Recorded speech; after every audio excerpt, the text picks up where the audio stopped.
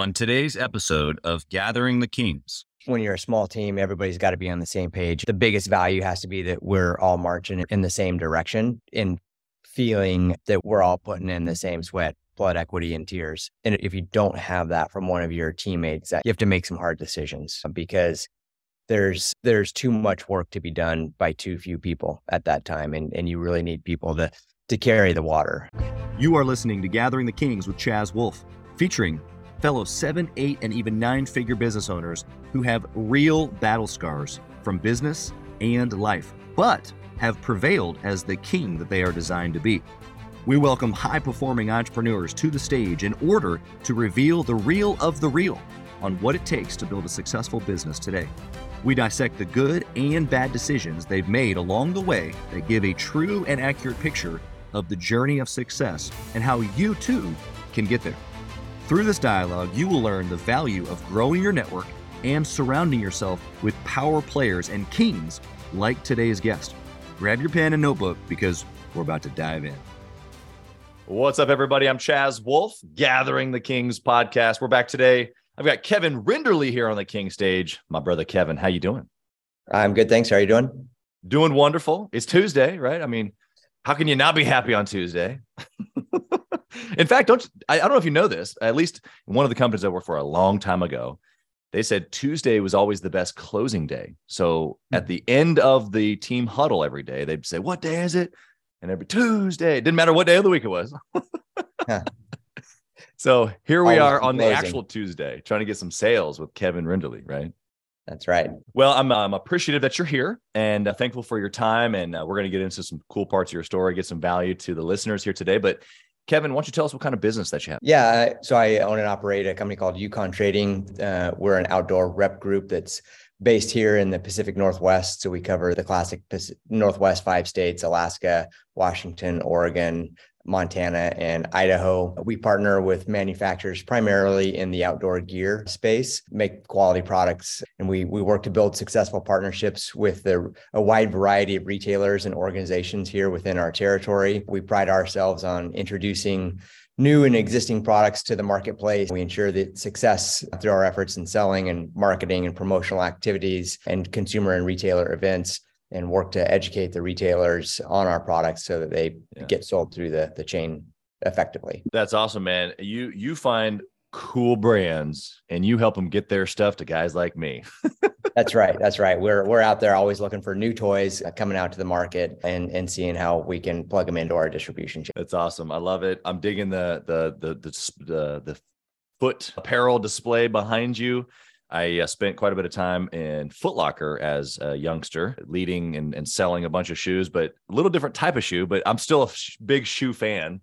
And I tend to buy the shoes that are more like the ones behind you nowadays than the ones at Foot Locker. Yeah, I think we undervalue and underappreciate what a good pair of footwear is for your mind and your body, man. I mean, your feet are your base. And so if you don't have a good pair, that's right, your feet let you know and everything else follows suit. You know, I find too, as I get older, I'm less concerned about how they look and more concerned about how they feel. You know, when I was back in the day at Foot Locker, I would, you always had the old dad that came in wanting those darn New Balance and you just go on and on, especially as a young chap trying to buy the shiny ones. But now it's like, look, man, I'll buy those New Balance all day long, or even better, a little half hiking boot that, I got some Columbias downstairs.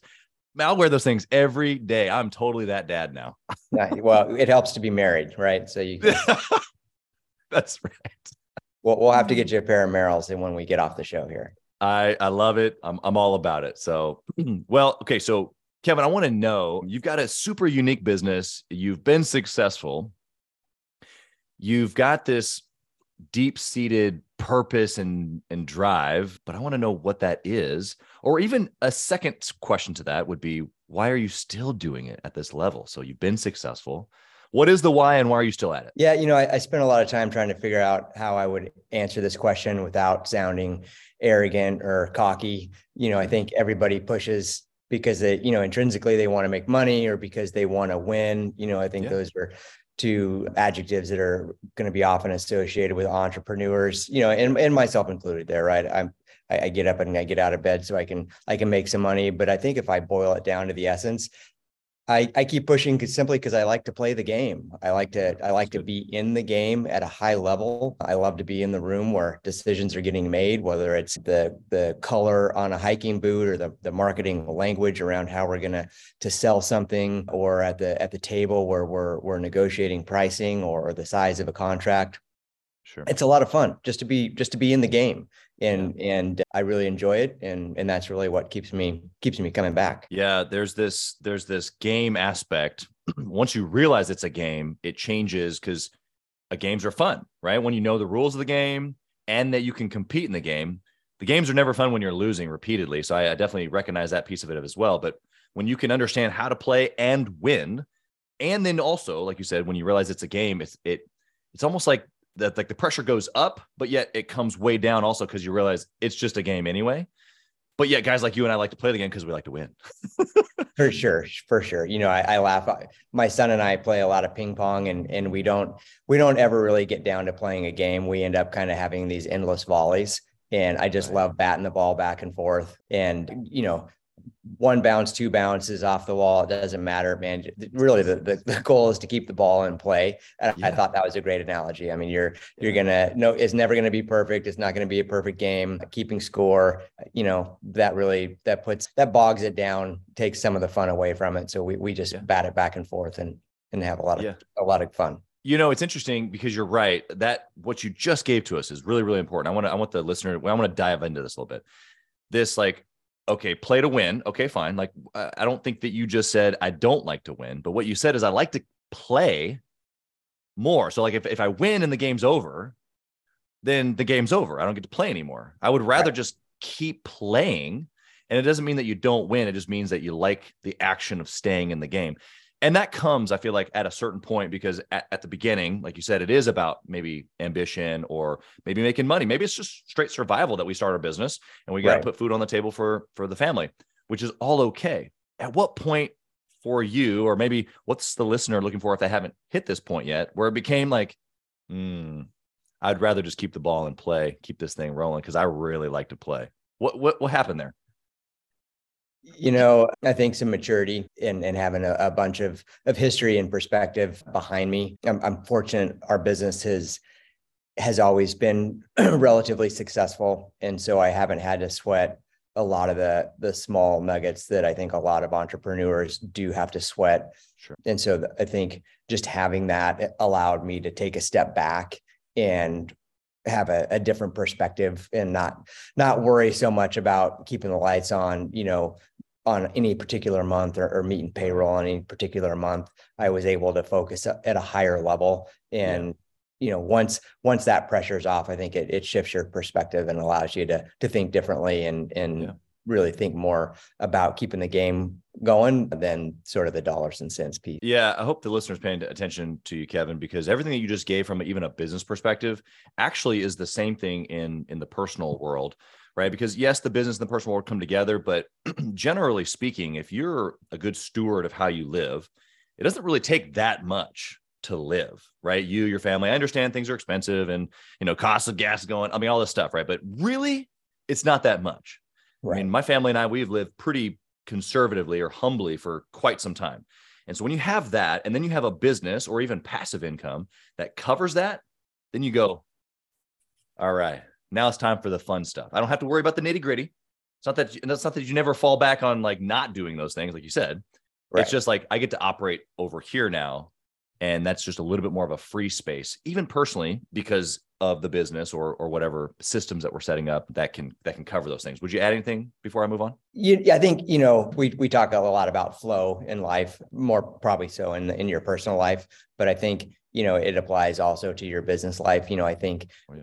back to when I am playing ping pong with my son, it's certainly easier to get lost in flow when that ball is always staying in motion. You know, I think when you stop and you count points, you have to remember, okay, whose serve it is and who's up next. It really, you know, it brings sort of a stop to that flow, and then you have to kind of work to get back into it. And so I think just keeping the ball in motion, keeping the business in motion, you know, it's easier to dive into a state of flow, and that's where the magic happens. Yeah, it's so true. Okay, so Kevin, let's talk about your story a little bit. You gave us the juice. You like to play the game. The ping pong ball example, I think, was really great. Give us how you started. Like, how did you and entrepreneurialism, or you and this brand, like, how did it all combust? Yeah, I think like a lot of your guests, I don't know that I ever would have considered myself an entrepreneur growing up. I'm not sure that I'm that smart, and I'm certainly not that creative. I think in general, I'm quite risk averse. I'm slow to make decisions. So I think a lot of those things are probably not adjectives that you would find in Good to Great or any other Sure. business books out there. That being said, I do have a strong work ethic. I'm very responsible, and I think in general I have a kind of a path or a direction on how I think things should be done. Really, when you show up every day with effort and direction, good things come your way. We talk about it a lot, in books and in podcasts. Showing up and doing the work leads to good things. They lead to things, opportunities like ownership of a business. I started with Yukon Trading out of college, really at the lowest entry level position available at the time. I put in a lot of hard work and dedication, and that allowed me access to really the key portions of the business back in the day. I grabbed a hold of those, and I made myself invaluable by leveraging my access to those zones of the business. Right. And the more invaluable I became, the more important I became to the owner of the company at that time. And when the time was right, we created a transition plan, and here I am, an unlikely entrepreneur. Yeah. Well, I mean, I think that even though it may be unlikely and different than a story of, forget the corporate world, I'm out and I'm starting my own thing. It's like, that's not your story. Okay, fine. But all the things that you just said along the way were value. I pressed more than what I was expected. I wanted to get into different areas of the business, probably because you were curious, but what that did is it brought you value. You said the owner then couldn't get rid of me, basically. Right. Yeah. And so not only is that super unique and I think valuable to the listener, because even though that may not be their story, it might be actually what they're trying to build or allow someone inside of their organization to become. And so I want to maybe go down that road a little bit with you, but even just the combustion, you wanted more, I guess, is what the baseline I saw. Even though you didn't start the company, you wanted more. And then even taking the opportunity to now be the owner, that's still a whole nother level of, I want more. Even though I'm unlikely entrepreneur, you still now are. So tell us about that moment there where you were like deciding, do I really want the whole thing? Do I really want to be the owner? Like, tell us about that moment. Yeah. I feel I have mixed emotions about where I'm going to take this conversation. I think it's really a lot about control, right? Yeah. On the one hand, I pride myself as a people manager of letting them control their own destiny. I pride myself on there is never one way to do a job. There's a lot of ways to do the job. And I work hard to make sure my team feels empowered to do the job their way. But if I jump back to sort of the turning point on where I transitioned from being sort of an employee to wanting to be an owner, it was really about control, right? I wanted to control the game, and I wanted to be, or at least be as in control of all the variables I could be, so that I could march toward success and then measure myself up against that. And so every opportunity I had to pull something within my control, I grabbed it. And at the end of the day, that's really just another word for entrepreneurship. When you are controlling all of the variables, the buck stops with you. And usually that guy's the owner of the business. Yeah. I actually really appreciate the examples that you gave there of control. Control seems like a dirty word sometimes, but you gave it in a unique way. You said, I let them control their destiny, but yet you're still controlling the variables. And so there's an interesting balance here where you can be someone who doesn't necessarily control everything or everyone, but you're architecting culture, right? Like you're high level and you're putting things in place, and that's the control of the variables that you're talking about. But down in the nitty gritty, whether that be in teams or specific processes, the things that are happening later today in the afternoon on this specific team in your business, maybe you don't actually have exact control over that one thing that's being done. Talk about the dynamic there. Yeah, I think, if you read any Buddhist philosophy books, I'm sure that control is really an illusion, that we really don't have control of nearly as much I as, agree. as we think we do. You know, I certainly have some control over our ecosystem, right? And so when I Sure. think about what control I have and how I manage it versus the control of the folks that we work with, you know, I certainly get to manage it at 10,000 feet, the variables that come into our ecosystem, you know, whether it's the territory that we cover or the brands that we represent. And so I try to make sure that you know, macro ecosystem is the world that I want to live in. And then from there, I let my team kind of help figure out how we're going to live in that ecosystem. So there's a lot of communal decision making so that everybody is sort of signed off on the way that the ecosystem is moving. And if I don't have that sign off, then I go try to figure out how to update the ecosystem and get everybody. What do you say to the guy listening right now who is a much smaller business owner? And maybe we've got some big business owners listening too that this applies to, but immediately my mind goes to the guy that only has maybe 2, 3, 4, 5, maybe 10 guys on their team or ladies. And in that scenario, it really is like they're in control for the most part. Right. And they might even have that, what you're talking about, where I believe that maybe I do have all the control. Right. They might be a micromanager. They might be a perfectionist. You know, some of these entrepreneurs are pretty high standards. Oh, maybe I'm just talking about myself. I don't know. But, right. So in that smaller environment, it's so much easier to like suffocate because of the apparent control. What would you say to that guy that's listening, that's going, oh, this is so me, but how do I get to that level that Kevin's talking about, where I'm architecting culture around my ecosystem, but yes, I'm allowing, you know, a dynamic of other people to play into that? That's a tough one, because when you're part of a small team, you have to be responsible for more things than maybe are your specialty. I mean, you're cleaning the toilets, you're answering the phone, you're writing marketing plans, and you're asking everybody around you to do that as well. I don't, you know, I think back, and I'm not sure in our early days anybody was really worried about control. We were just trying to get our jobs done. That's good. That sort of that luxury of talking about control came later in life, once we were successful and we had the car moving down the highway with a steering wheel on it, and having the, you know, the ability to say, well, do you want to get off at, you know, exit 2, 3, or 4, right? Which direction are we going to go to head north? Yeah.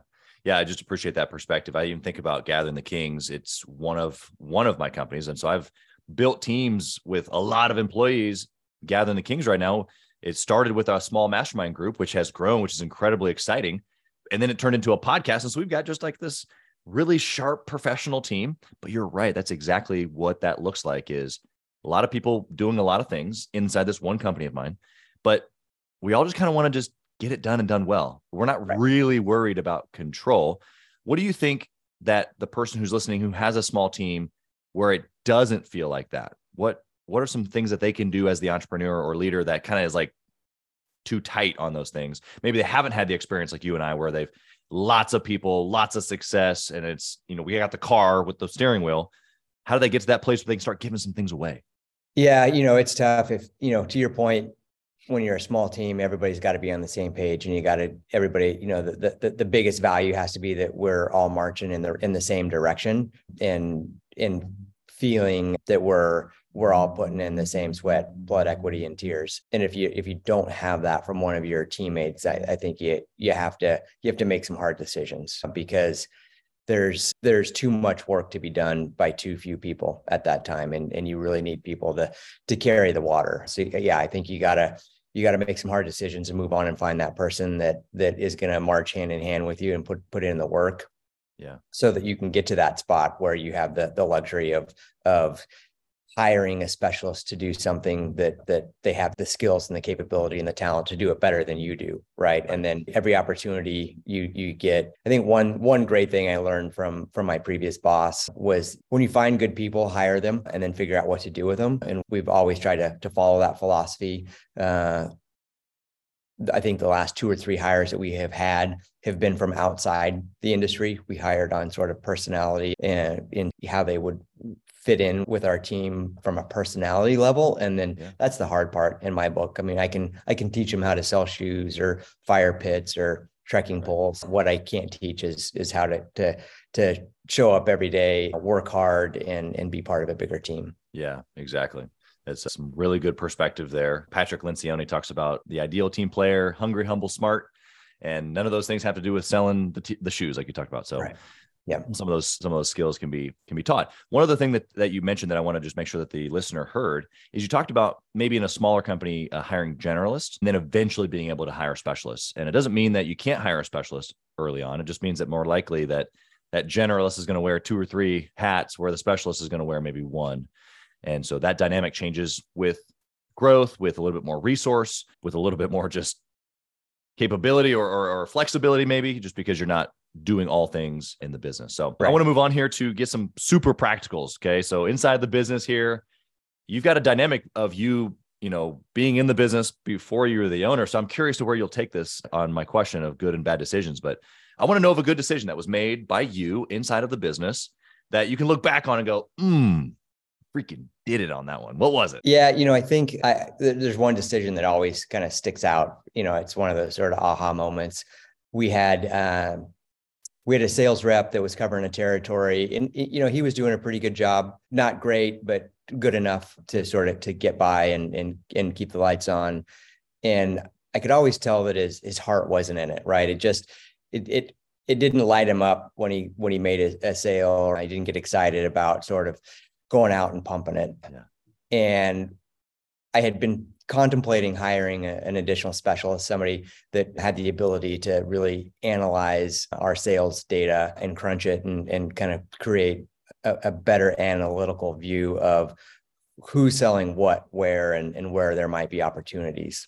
Yeah. The more I got to know this sales rep personally, the more I realized how interested in tech and software he was. And he, he's kind of a geeky, introverted kind of guy. And sales is often an extrovert, specialist's role. And so what I realized is I had the right guy, but just in the wrong role. And so instead of looking externally for what we would call a data analyst, I moved this fellow over into that role. And then I went back into the marketplace and looked for a salesperson to backfill him. Yeah. It was amazing. The light in his eyes when he came to work every day was totally different. He was so excited to showcase things that he'd been thinking about and, his ability to manipulate data and create graphs and dashboards. And it was awesome. I mean, we literally watched him bloom in front of our eyes. Cool. So I think it was a great reminder to us to work hard to make sure that the people are in the right roles and to give them room to shine. That's an incredible story. I'm glad that you shared that, even specific down to the detail, because we have people like that right now on our teams and they're in the wrong seat. And it feels like they're disengaged or that they don't want to be there. And all it really is that we just don't know them well enough, or we've got their, I use the culture index or there's, plenty of other similar, type surveys where I can see someone for who they really are. And they might be telling me something different. I like sales. I want to make money. But really what it is that he likes numbers and he wants to create graphs. And those are two different people and two different seats. And so again, architecting culture over there and you just going, okay, let me move the right pieces in the right place. It's a big deal to do it, to move somebody, but man, is it rewarding. So I'm glad that you gave that example. I'm curious, from a backfill perspective on filling that guy's role with the salesperson. Did you notice, like, I'm assuming so, but you fill it with an actual salesperson. Right. And I assume that performance just was night and day as well. To his credit, he wasn't doing a bad job, sure. So the new salesperson that came in, was able to elevate sales, but not dramatically. I mean, okay. He was covering the bases and getting the job done. He was modifying pretty hard. Yeah. I just wasn't lighting him up. Yeah, exactly. Good stuff. Well, I think that the honoring piece of that is being able to not only figure out that he's in the wrong spot, but then being able to give him space to do the thing that he loves is probably the coolest part. Oh man, it was amazing. I mean, and we never felt better about our business than we did those years. He since moved on and we've carried on without him and continued to march down that path. He set up a great, division, for lack of a better word, and we still have that rolling today. But awesome. within that first year, I think he leveled our business up 2 or 3 times. I mean, we were really able to take our services and go back out in the marketplace and really be proud of them. And I'm sure that helped us garner more business. Oh, I'm sure it did. Kevin, talk about a bad decision that you made that we can all learn from and stay far, far away. Yeah, this one was a tough one for me because I don't want to say that I haven't made any bad decisions. Sure. And usually my personality is I always remember the more bad things than good things to my detriment.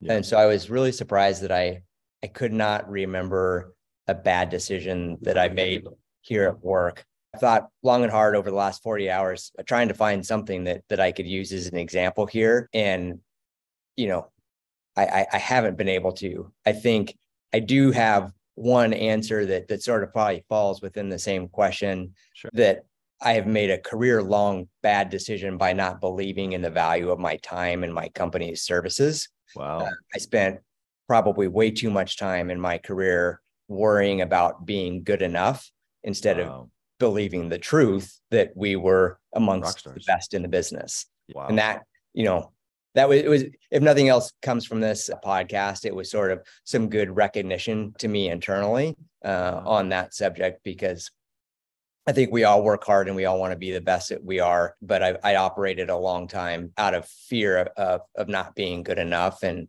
every once in a while we would have a manager that would leave or that would give us some insight into how we stack up against what he sees nationally, not necessarily our competition, but maybe our peers in the same space. And, they would give us some flattery and say, there's Yukon Trading, and then the cliff goes deep from there. There's not a lot of people that do what you guys do at the level that you guys do it in. It was always appreciated to hear at that moment in time, but I never took it to heart as deep as I should. And as a result, I probably spent too much time worrying and not enough time appreciating and valuing the business the way that it should be. Yeah. It's interesting. There's, Jeff Bezos is kind of known for like the obsession over the client experience, or, these things that you're talking about, the worrying of like, is it good enough? Right? Like, let's make it better, like a better and better and better and better.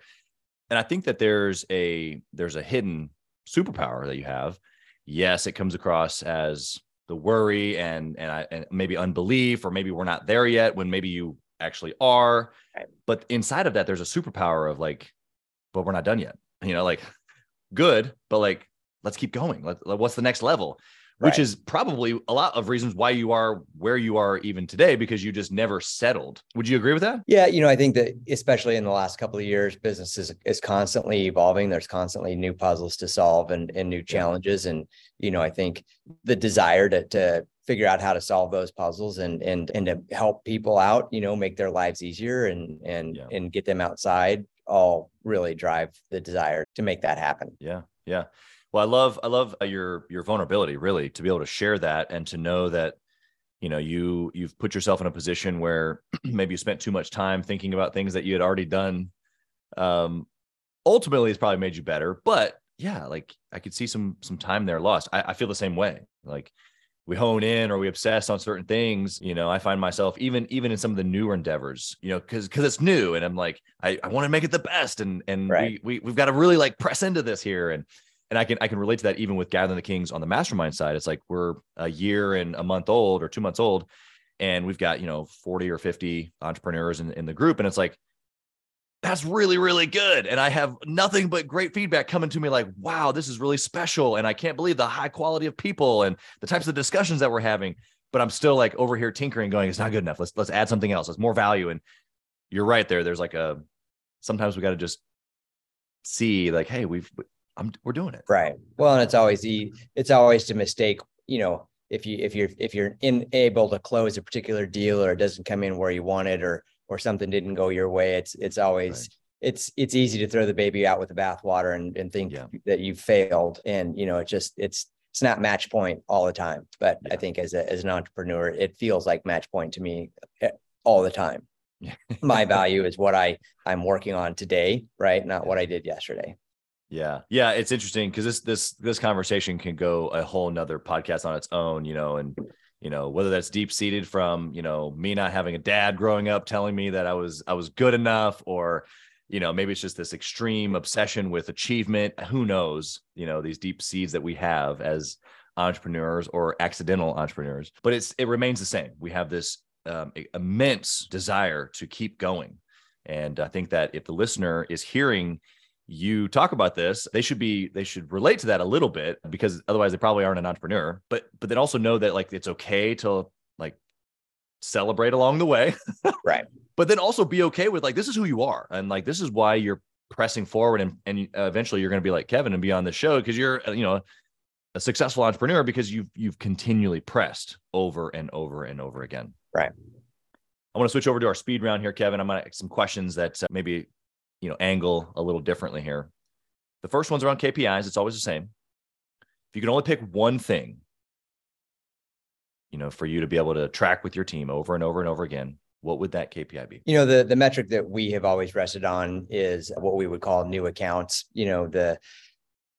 I think we represent, 12 or 13 different brands. We sell into 700 or 800 different retailers in the Pacific Northwest. And so our ability to open new accounts with our brands is I've always thought the lifeblood of our agency. The dollars don't always add up to a ton because we've got, big players within our territory, like REI that generate the bulk of the income. And we've got small mom and pops that really don't do enough sales to really warrant the attention, but that's what we do. We take good care of them. And so new accounts really tells me two things. Number one, it tells me if I've got a brand that is going to get traction within the space, which is important because nobody wants to push up a rope uphill any more than they have to. And then the second thing that new accounts tells me is that my team is out in the field doing their job and that they're good at it. If they're able to open up a new account, they've got a good relationship with a retailer, they've got solid presentation skills, they showed up organized, and they had a brand that was desirable within the marketplace. And so that's the one metric we really try to keep our eyes on. Yeah, I love how it's telling you kind of like the forward and backward is telling you about how popular the brands are that you're associated to. Yeah. But it's also telling you a lot about your team. Also, too, it's the top of the pipeline. Like if you don't have any new accounts, probably not going to grow in sales. Exactly. Because, business is tough, right? Entrepreneurship is tough. The world is getting more and more complicated. Right. And more expensive to operate in. Not a lot of new people are opening up retail stores. And so if we're not opening up new accounts, we're going backwards. That's right. What book or maybe resource would you recommend, Kevin, for a business owner trying to grow? There's a book called Impact Players by Liz Weissman that I read recently. And I resonated a lot with what she said because I felt like it validated the way that I run my business. It's a great playbook on hiring the right people, empowering them to do their job and in quotes, their way. Any company that is filled with what she calls an impact player will have a high quality of worker engagement and satisfaction. And I think if you have that, then the dollars will show up behind that. We're super proud of the fact that I think 40% of our team has been here with Yukon Trading for 10 plus years. Another 20% of the team has been, we'll hit that mark at the end of this year. And so I think we're doing something right to keep people around for that amount of time in today's world. And I think Liz's book really is the playbook for getting good people, letting them do their job and celebrating at the end of the year. Yeah, I love that. Great resource. Hiring is absolutely the key to a lot of problems in business, or it can cause problems if you don't know how to do it well or manage the people well. So, right.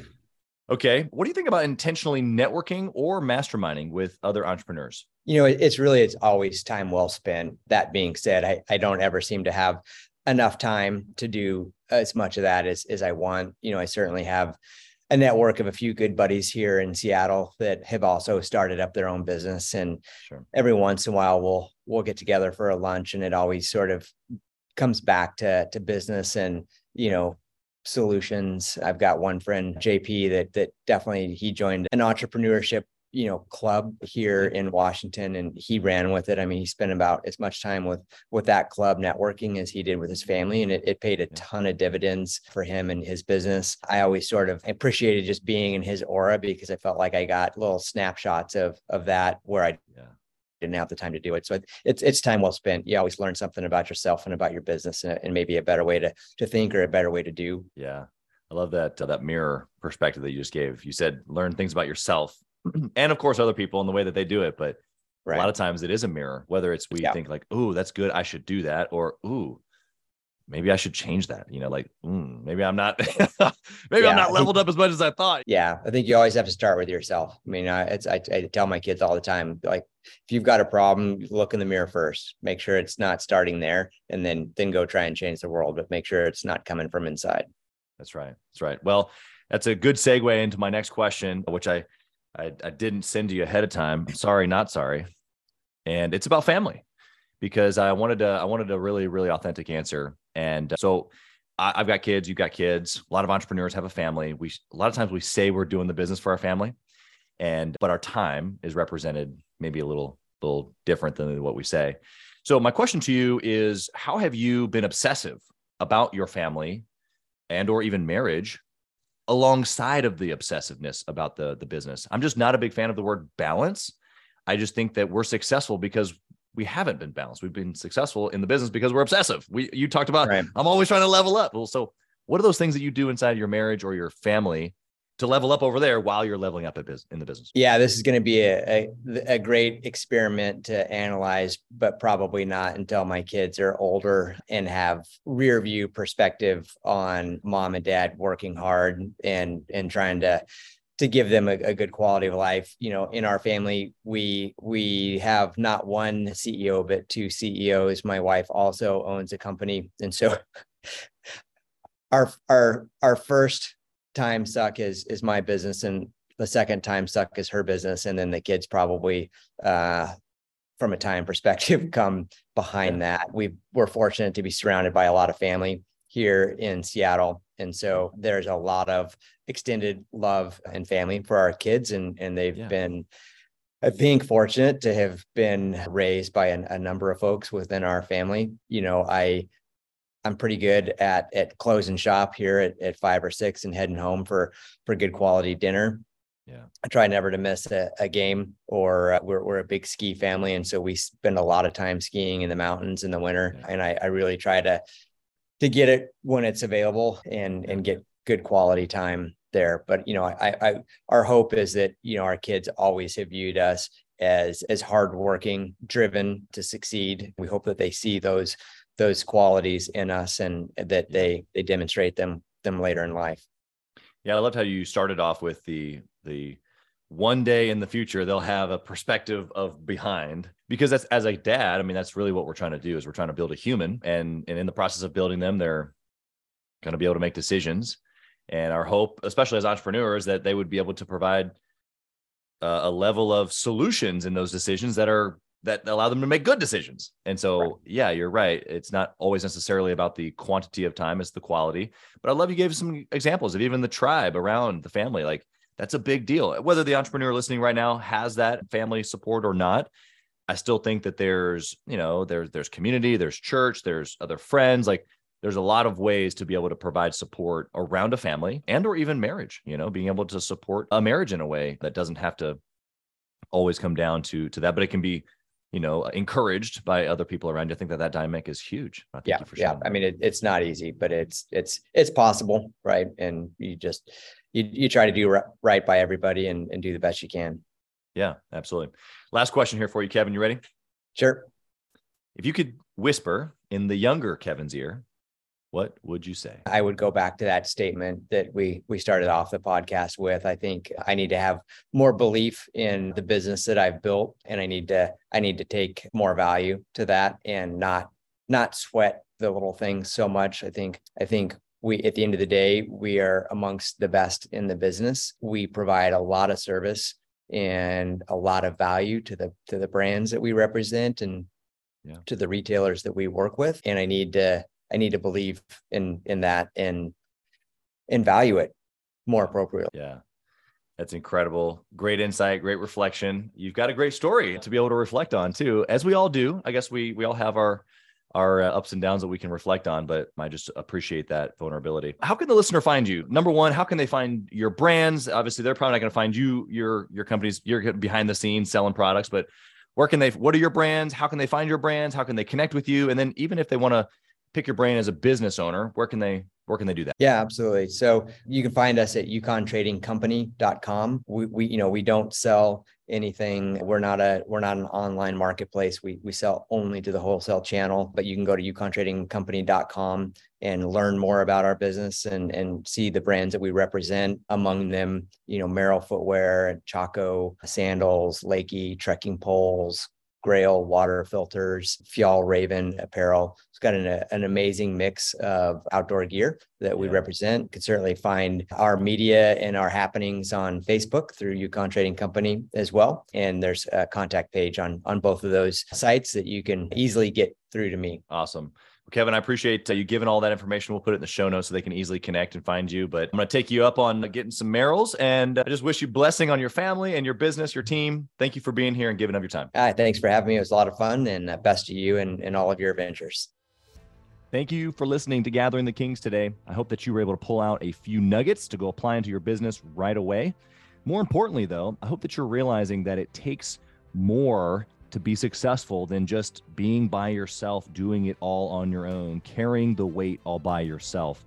What I have realized, not only in my own journey from multiple businesses and multiple different industries, and now interviewing literally over 200 or 300 other very successful 7, 8, and 9-figure business owners, is that it's tough to do it alone. And so Gathering the Kings literally exists to bring together successful entrepreneurs. In fact, we are putting together 1,000 kings, specifically who are grateful but not done. We're intentionally assembling kings who fight tooth and nail for their business, family, and communities. And here's what we believe, that in the pursuit of excellence in those areas, that it ignites within us the responsibility to govern power and forge a lasting legacy. So if that relates and resonates with you, and you know that you need people around you, sharp, qualified, other very successful business owners, I want you to go to gatheringthekings.com. I want you to take a look at what we're doing and see if it makes sense for you to be part of our pursuit to 1,000 kings. Talk soon.